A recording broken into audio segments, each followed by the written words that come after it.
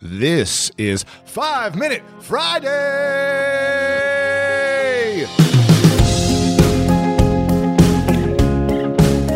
The person that I'm bringing on today, his name is Jay Papasan, and he talks about the one thing that you can do that will accomplish more by doing less. Okay. Now, this guy, Jay Papasan, is an interesting guy, and I think you're going to love this interview. He worked as an editor for HarperCollins for a while. Then he co-authored the best-selling series Millionaire Real Estate with Gary Keller, who's co-founder of Keller Williams Realty, one of the top real estate agencies in the country. He now runs a top residential real estate team in Austin.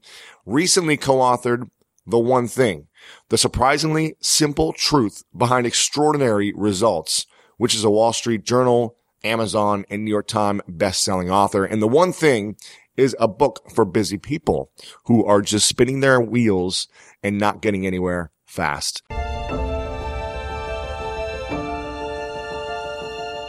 There's a graphic that, we created for the book, and I can't even remember if it made it in, but it's this idea of work-life balance. Mm-hmm. And that's an incredibly new phenomenon that we've even identified that as a problem. I don't think that, serfs back in medieval times worried about their work-life balance, right? Mm-hmm. This actually showed up in the 80s. And a lot of that has been really exacerbated by the fact that cell phones and smartphones, there's no barriers between when we're at work and when we're at home. Mm-hmm. And that happened really rapidly. And you can see, the year the BlackBerry came out, the number of times that showed up in popular literature just goes through the roof. Yeah. And it actually peaks with the iPhone. So I think that I love all the tools we have to be entrepreneurs from home and to not have to be renting and have the expense of an office. But we have to also have an adaptation to know, when are we at work? When are we doing our work? And when are we at home and living our lives? And I think that that's a big challenge for us right now. Do you think work-life balance is possible, or is that a way? Are we supposed to be having a balance in work and life? That's one of the lies that we identify in the book. It's actually being sold to us as a destination. Mm. This idea that we just get our life just really organized, it's all going to fall into place. And we'll have a great relationship with our kids and our spouse and with, our work relationships, and it'll all be just like nirvana. And it's actually a verb. Mm. And it's something that you have to do actively. That was like a big aha. It's a big point that I try to make. A lot of the people we work with every day are female entrepreneurs. And I think they have it doubly hard, right? They're trying to balance a strong obligation to family.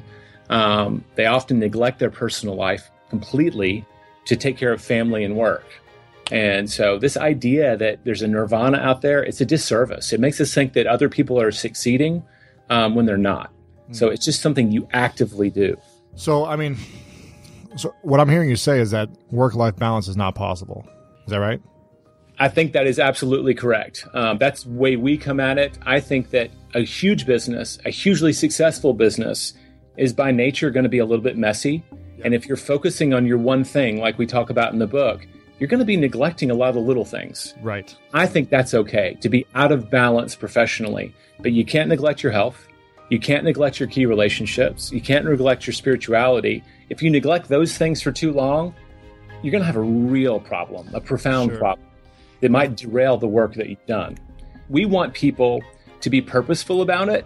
And if I go into it, there's an event we do every year where we host about 14,000 people over 1 week. And it's a grueling, period of time working up to it. That week itself is really tough. I'm kind of an introvert, so I'm in mobs of people for a week.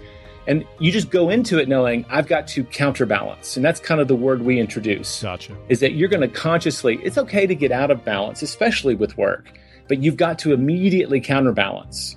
You can't, say, all right, when this business goes public, I will go back and help them out. That might be too long, right? You might have neglected things for too long for that to work. So it's a regular sort of attending to those things so they never get too far out of balance.